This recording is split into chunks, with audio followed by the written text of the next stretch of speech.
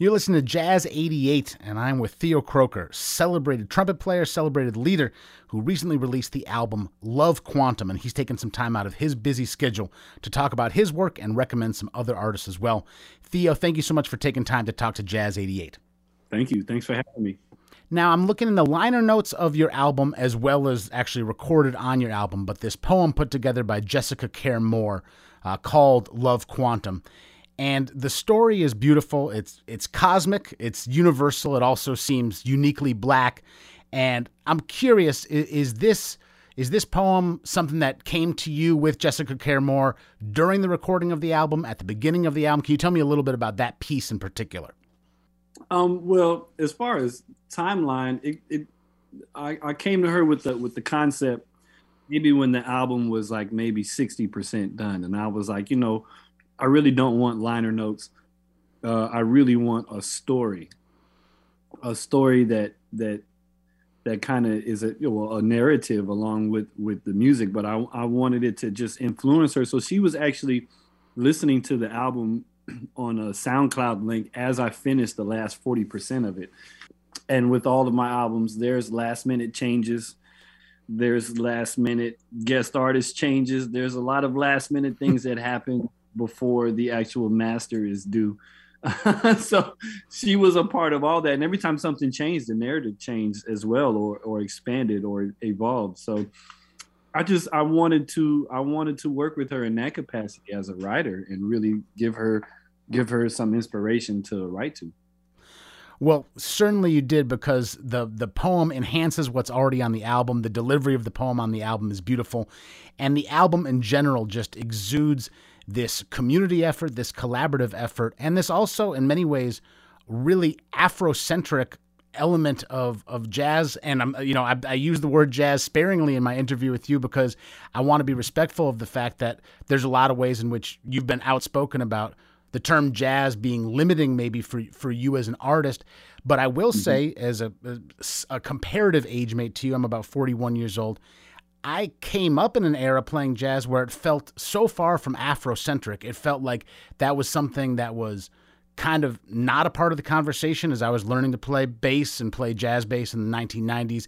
And that may very well be, I grew up in rural Massachusetts, then moved to St. Paul, Minnesota. But I find this new group of musicians that you're with to be connecting with artists like Gary Bartz and other artists who exuded a lot of African imagery, but also a lot of pro-Black language in ways that I found, at least coming up, kind of missing from the jazz world.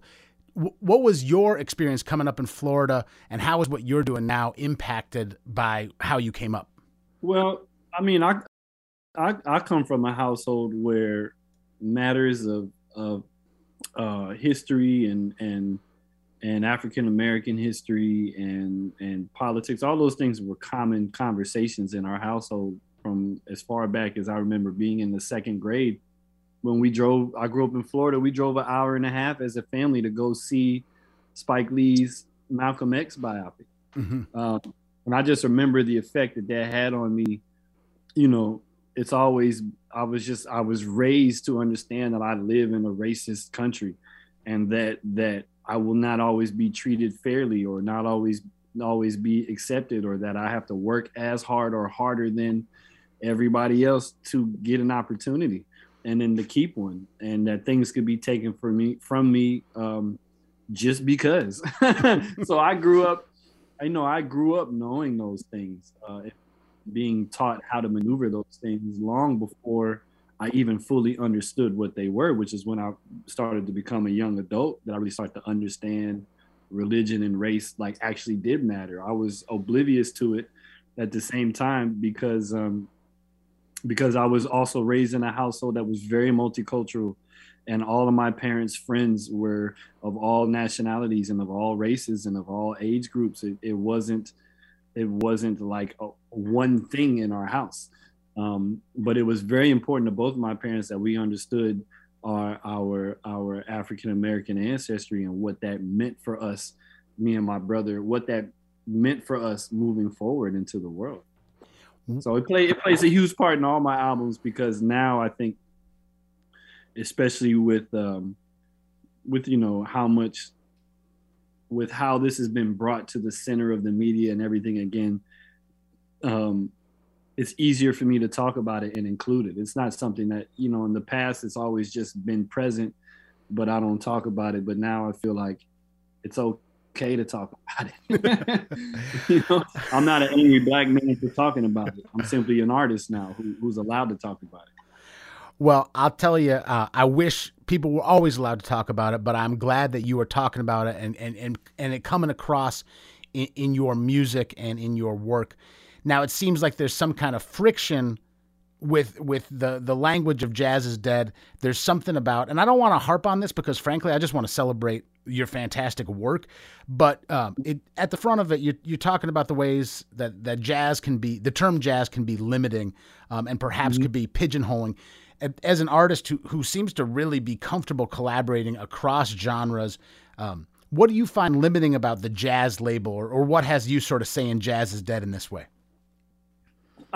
It really, you know, I've never liked the word, but I've never said anything. And what I found is during the pandemic, when I was trying to evolve my career beyond what jazz has to offer, because I felt like the music I was creating deserved more than that, I found a lot of closed doors, a lot of closed ears, a lot of, especially in the industry, once the word jazz would come up or be used to describe me, it would automatically pigeonhole me with the people I would be talking to, whether it be an agent, whether it be a promoter. As soon as jazz come up, they'd be like, oh, well, you know, you should go play at this festival. You should go play in this club, or you should go be on this radio station. And it's like, yeah, but if Drake samples something jazz tomorrow, he becomes the biggest jazz artist in the world, and everybody will pretend that they've been into it the whole time. So it's kind of like, and that's not a diss to him. It's just kind of like, how do I get to the point where jazz is just one of the adjectives used to describe what I do instead of being the foundation of what everybody bases me off of? And that was really the inspiration behind the track. I was just over it. I completely hear you. And sometimes you say a certain genre and then people go, oh, that means you're going to sell under 250 tickets, but everybody's going to want to sit down, or it's going to be all these things that is honestly just limiting. It can really leave you only working in certain clubs and working in certain settings. And I can understand why an artist with your breadth wants to expand that further. And I think you certainly have on this record, Love Quantum. We've been playing two tunes off this record, Theo. Throughout the day, we've been playing the tune Something, which is the tune I was drawn to. I'm the music director, and I just love the brushwork. I love the vocals. I love the trumpet. It's a beautiful piece. And then it seems like our evening DJs, Christian and Justice in particular, have been very partial to the Jill Scott tune, which always sounds great in the evening. So those are the two that we've been spinning. I wanted to play one more tune for this Just In today. If you could add one more tune from your album into the mix today, what song would you suggest we play? Oh, let me see. Let me pull it up. Let me see. I would say, why don't we add She's Bad with Wyclef Jean? Okay, now this is the one. This one really gets the party started, and I had the joy of seeing you on your Instagram learn that you can say the F word, which you can't say on American radio, but I heard you learn that you can say the F word while partying in Rotterdam. Well, I didn't say it. He said something. Somehow we shouted out Snoop Dogg. He's got that line, Snoop Dogg, mother. And then I backed away from the mic. He's like, no, you can say it. I was like, well, you can say it. You know, we was just having fun. But yeah, that was a lot of fun. It's a cool song. It is a really cool song, and I love what Wyclef does on it. Now, this is not your first time collaborating with Wyclef, right? He's on your previous record as well? Mm-hmm. And we've done a lot of writing together. I may or may not be producing and writing his next record, you know, off the record. Understood. Well, let's get into this. This closes the album Love Quantum. This is She's Bad featuring Wyclef Jean from Theo Croker. You're tuned into Jazz 88, and I'm hanging out with Theo Croker, fantastic trumpet player who recently released the album Love Quantum. And I wanted to ask you a little bit about Casa Overall, who makes an appearance on your album, is a friend of the station, and I had the joy of seeing recently playing in town. One thing that I find similar on both of your recorded works is this use of a lot of sort of arrangemental things that come to my mind a little bit more from the hip hop world. Drums kind of abruptly stopping and starting, which, happens in more older jazz music as well. But it's something that stands out to me as being somewhat mixing board inspired, but it's becoming a really beautiful part of albums from Casa overall, albums from you. And clearly you've been raised in a world where you're not like, it's not Buckshot LaFunk in the sense that I feel like you aren't like a grown man who's going, maybe I should add a little bit of hip hop. It's something you've presumably come up with your whole life. When you're using these production techniques, composition techniques that seem to come more from hip hop, how does that work when you're doing that in the studio or in a live setting? I mean, honestly, it's just the way it really stems from, it really stems from how I like to hear music myself. Like, I mean, since I was a teenager with a car, I've been turning up the bass and treble and hollowing out the midsection to make, I've been listening to John Coltrane's Love Supreme with 212 speakers in the trunk, turned up all the way with the bass. So I like it booming. I like the dreaded DI bass effect that became so shunned in the 90s by a group of people. I like my records with some bottom on them. So it's really just like, why is it in a way, if I'm gonna use the word jazz, why is it's just me questioning the whole practice of why can't I incorporate all the other genres and all the other techniques that you can use when you're making all these other styles of music into this acoustic music? Why does it have to be acoustic? Why does it have to be so thin? Why can't the drums start and stop? Why can't it knock? Yeah. Why can't it slap? And to me, that's just, if you're not taking advantage of those and you're being and you're not attempting to be a traditionalist, then you're kind of missing out on being present and being modern. Well, nobody would accuse you of missing out on being modern, and it goes way more than the drum production. You have a sound that's at the vanguard of so many things. And I do appreciate you mentioning this thing about, like, why do we have to do it this way? Why do we have to stay true to this acoustic thing? Being in my job, I thumb through a ton of jazz CDs every single day trying to find the right stuff to add for this station.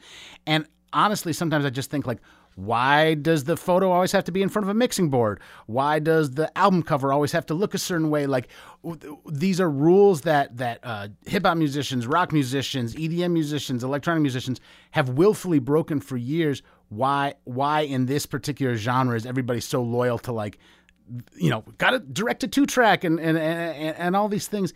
Your records are a breath of fresh air, and you're not alone in providing a breath of fresh air. It's artists like yourself and Casa Overall, Makaya McCraven, Kamasi Washington, and there's many more that make me excited to be working in this space and make me excited to be celebrating this music. And I want to be able to shine a light on some of the artists that you've been into. I'm a big fan of your title playlist, which I think is called Not Your Dad's Jazz. And I've given I've given that a spin. But I'd love to play some of your recommendations today on This Just In. Are there some artists that have recently released work that's really inspiring you? In the jazz realm or jazzy realm, that's a little trickier. I would have to think. I mean, there's this artist named BB Borley. Okay. Who's a great singer, great lyricist. I think she wrote a lot of Rihanna's hits. I mean, her album was so jazzy, I couldn't believe it. Like, just so textural and so beautiful. It really inspired me and left me in tears. The other album that did that was, I'm trying to remember how to say her name correctly, Nala Shapiro, I think. Okay. And she had this album called Space. And it's amazing. It really inspired me. It was the first person I heard that made me, I'm trying to find it, that made me think I would love for this person to produce an album of mine. Like, I would love to just go in the studio and do what they think I should do, which is very rare for me to give up, the direction of anything. Nala Sinefro is her name. Yeah, her album blew me away. Space 1.8, it blew me away. And it was so beautiful and so textural and so gorgeous and just such a great blend of electronics and acoustics. It really felt otherworldly but accessible. Um, I really enjoyed it a lot. I love everything Nate Smith does. Oh Also, man, yeah, Nate's. It was weird. Right when I got into this gig, the first three people I interviewed were drummer band leaders. I did Nate Smith, Casa Overall, and Mackay McCraven. In like the first couple weeks, they were all coming through Minneapolis, and I was lucky enough to interview them all. Nate Smith. This is actually an interesting thing. I also love what Nate Smith does. I was speaking with Nate about the fact that it seems like drummers are kind of uniquely positioned at this moment to integrate technology because a lot of times it's something they've done on gigs and maybe they've had the Roland right next to them and use that to trigger samples and things like that. And you know, I'm sure there's trumpet players who stand out in that realm as well. But you seem like an artist who lets the songs win and fits the trumpet in where it should fit in, but it doesn't, you know, not every track screams, I'm a trumpet player, watch me hit this high note and hold it, you know. we could do that. To me, that's I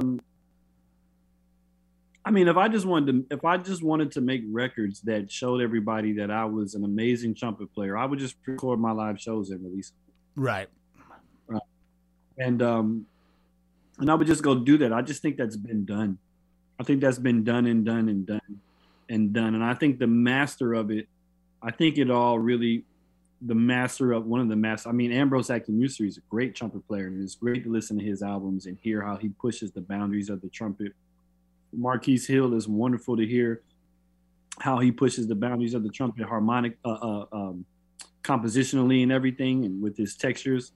And then there's cats like Jonathan Finlayson, who's an amazing trumpet player, that should be celebrated more.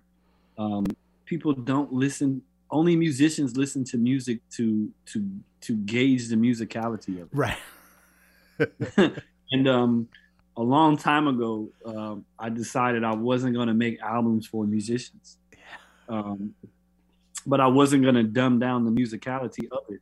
Yeah. But I wanted to, you know, to coerce listeners into a world that may seem intimidating, but is actually quite comforting and quite melodic.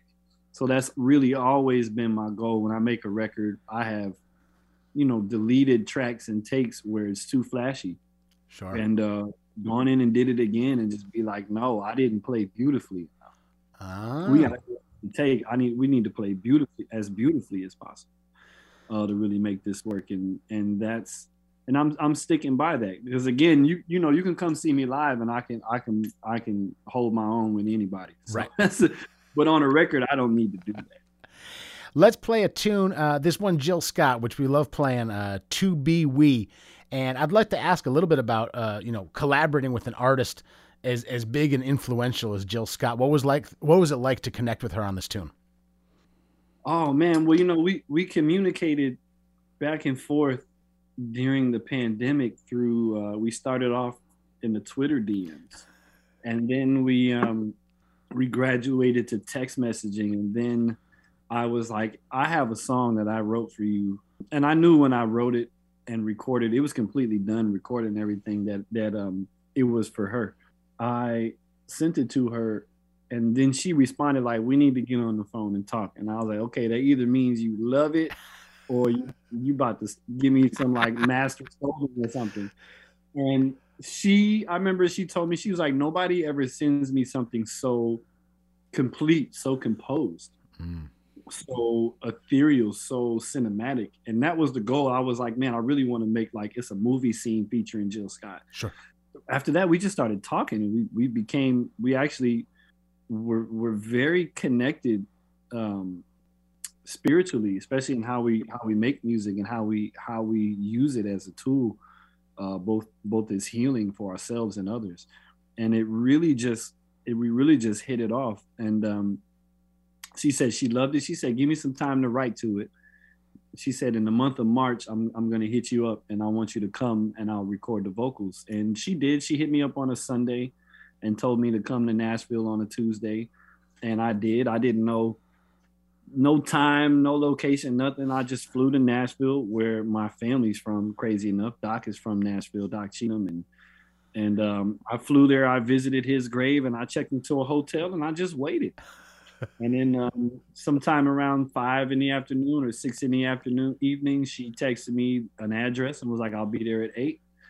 And we went and did it. It was amazing. I mean, her energy is so beautiful, and her creative output is prolific, Right. nonstop. I mean, we recorded that track in under 30 minutes, and also played along with her, um, the ad lib trumpet stuff, and then we proceeded to freestyle and pretty much come up with a whole bunch of other stuff over things that I had, things that she was working on. The rest of the time we were in the studio, we just kept creating for the sake of creating, not necessarily on tape, but just, she could go into these different characters. She's a very, very prolific storyteller, and at times it's hard to tell if she's telling you a story, or if she's playing a character, or if she's telling you a story, because you can't tell sometimes. She just goes so deep into it. So like that was such a beautiful experience, and it really, I was informed by her that she's actually a fan of my trumpet playing and music, wow. which I didn't know. She was like, "No, we listen to you." Like, she invited me to her home and made me some food, and I met some of her family, and she went over to the iPod and turned it on, and my album was playing, Escape Velocity. She's like, "No, we listen to you like almost every day when we're home." I'm like, this is crazy. Like, they were happy to meet me. I was like, this is too much. Yeah. I was kind of in awe for days. Like, wow, Jill Scott, like, really. Oh, I'm not in the Netherlands. Jill Scott really likes my playing. Really likes my music and everything. And to, it was a great build on, the same thing happened during the pandemic with Wyclef. He discovered my music, reached out to me. We started talking on the phone, and I would end these phone conversations with Wyclef, and I'm like, I just got off the phone with the legend, Yeah. who was like telling me I'm the one he's been looking for. And it's like, Yeah. Jill Scott's the same way. So it's like to get this, with Dee Dee and Wyclef and Jill Scott, to get this, I don't want to say stamp of approval, but to get this like affirmation, Right, from these legends and people that I grew up admiring their creativity, admiring their voice. I mean, Wyclef and Jill Scott are such a part of my musical DNA just because of the generation I grew up in. Yep. You could not hear those songs. Golden is a soundtrack to my life. The Wyclef's The Carnival is a soundtrack to my life. There's no to my upbringing. It's just crazy to then be on the phone with them and you hear their voice. You're like, wait a minute, this is like, it's triggering my childhood. It's triggering, it's triggering hearing this music when I was 11, 13, 9, 14, 15. And it's just really like, it's just an affirmation. Like, wow, being myself and being true to my creativity and creative voice is what has actually gotten me here. Wow, I can only imagine that the feather in the cap is getting the stamp of approval from Sean McPherson from Jazz 88 alongside these legends. Just going. I appreciate that affirmation as well on the same level. You're doing incredible stuff, and we're so lucky to both get recommendations of other music, and also to get to play some of your music. And it's been a real honor to talk to you, Theo. I got the honor of listening to your Jazz Night in America episode where Chris McBride was really running through your career. And it's clear that from a very young age, your ability to carve out the right situation for yourself, figure out where you need to be to go to that next step. And as you, I'm sure, well know, and you even mentioned when we were talking a little bit about being Black in America, you well know that to keep those honors that you get and to keep landing the gigs and to stay connected with these things, you've showed an incredible amount of perseverance from a young age, getting into the right high school, getting into the right situations, getting your career going in China. For young musicians who can hit those roadblocks, who can move to a town and not be landing enough work or have to fall back on a day job and not know the next thing that's happening for them, do you have any words of advice for people who are trying to be on your path, but like everybody, they hit some uphill moments? Yeah, I mean, the first piece of advice everybody should know is for every yes and for every win that I received, there was at least 9 losses and 9 no's. For every door I opened, there was a mansion full of doors that would not open. And people that have told me no for years, that one day said yes, had to just, sometimes the person saying yes and putting me on has said no multiple times for no reason, beyond, unbeknownst to me. So I would never take a no or a closed door as a reason to stop. Now it is always a lesson. Every no was a lesson in understanding. But what I came to understand later, or in the present, is that a lot of the no's or opportunities I thought that I wasn't good enough for, that I didn't get, actually were just not the right path and not the right opportunity. And if certain things had worked out in New York, I would have never gone to China. If I had never gone to China, I would have never done all the amazing things I did there. And Dee Dee Bridgewater, I would have never met her. Right. And I would have never been brought to Sony, and I would have never toured the world with Dee Dee, and I would have no name in Europe. I would be in New York, playing $150 gigs still. I would be a great trumpet player and to other trumpet players and musicians, but my music might not have reached people the same way. So it's really, when I look, it's easy to look back on it and see how all those steps, or even what seems as missteps, were actually correct.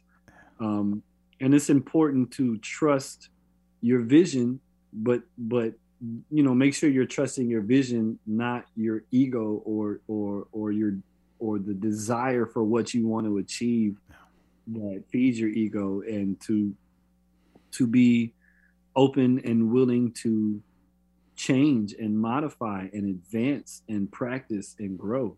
Because that's something I've always done. I've always grown. I've always practiced. I've always taken a no as something else to learn and investigate and continue to expand upon. And it's that resilience that got me where I am and continues to get me where I go.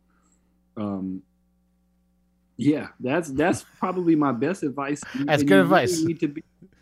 You need to aim to be the best steward of this art form that you can be, and to not compare yourself to other people, because other people's destiny is not your destiny. We're all built different. We're all meant for different things. You will never succeed chasing what someone else has. I like your advice. I love your spirit, and we love the album Love Quantum. Theo, I appreciate you taking time to hang out with Jazz 88. Congratulations on the release. Right now, it looks like there's no dates coming up in Minnesota. Do you know if that'll change at any point? Do you know if you're going to be doing a North American tour, or is unclear at the moment?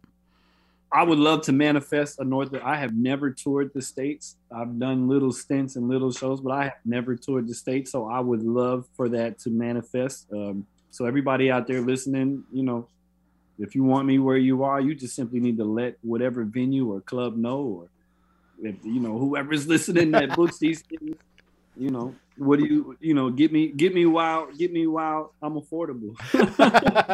Well, Theo, I don't think that time will last very long because you are wildly talented. We can't wait to see you in North America. But thank you for this great release, Love Quantum, and thanks for spending time with Jazz 88. Thank you so much, Sean. Bless.